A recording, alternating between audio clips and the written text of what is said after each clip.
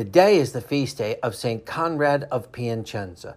Born in Italy in the late 13th century, his birth name was Corrado Confalonieri, and he was from a family of nobles. One day, as he was hunting, he ordered his servants to set a fire to flush out game, but the fire spread rapidly, causing great destruction to the fields and to the forests of the area. A peasant who happened to be nearby was mistakenly arrested and condemned to death. Seeing this, Conrad confessed that he had started the fire. His life was spared, but he was stripped of his wealth. Conrad was devastated, and so was his wife. After much prayer, they decided to separate and give their lives to the Lord. She joined the Poor Clares, and Conrad became a hermit near his hometown. His reputation as a holy man of God grew rapidly, and soon a great number of pilgrims were going to see him.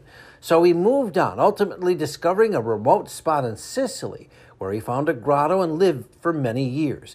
But in 1343, after much prayer, Conrad felt called to serve the Lord's people more directly, so he went to a nearby hospital, St. Martin's, to care for the sick. However, when he could, Conrad would still occasionally slip away to his grotto. He died on this day in Sicily in 1351.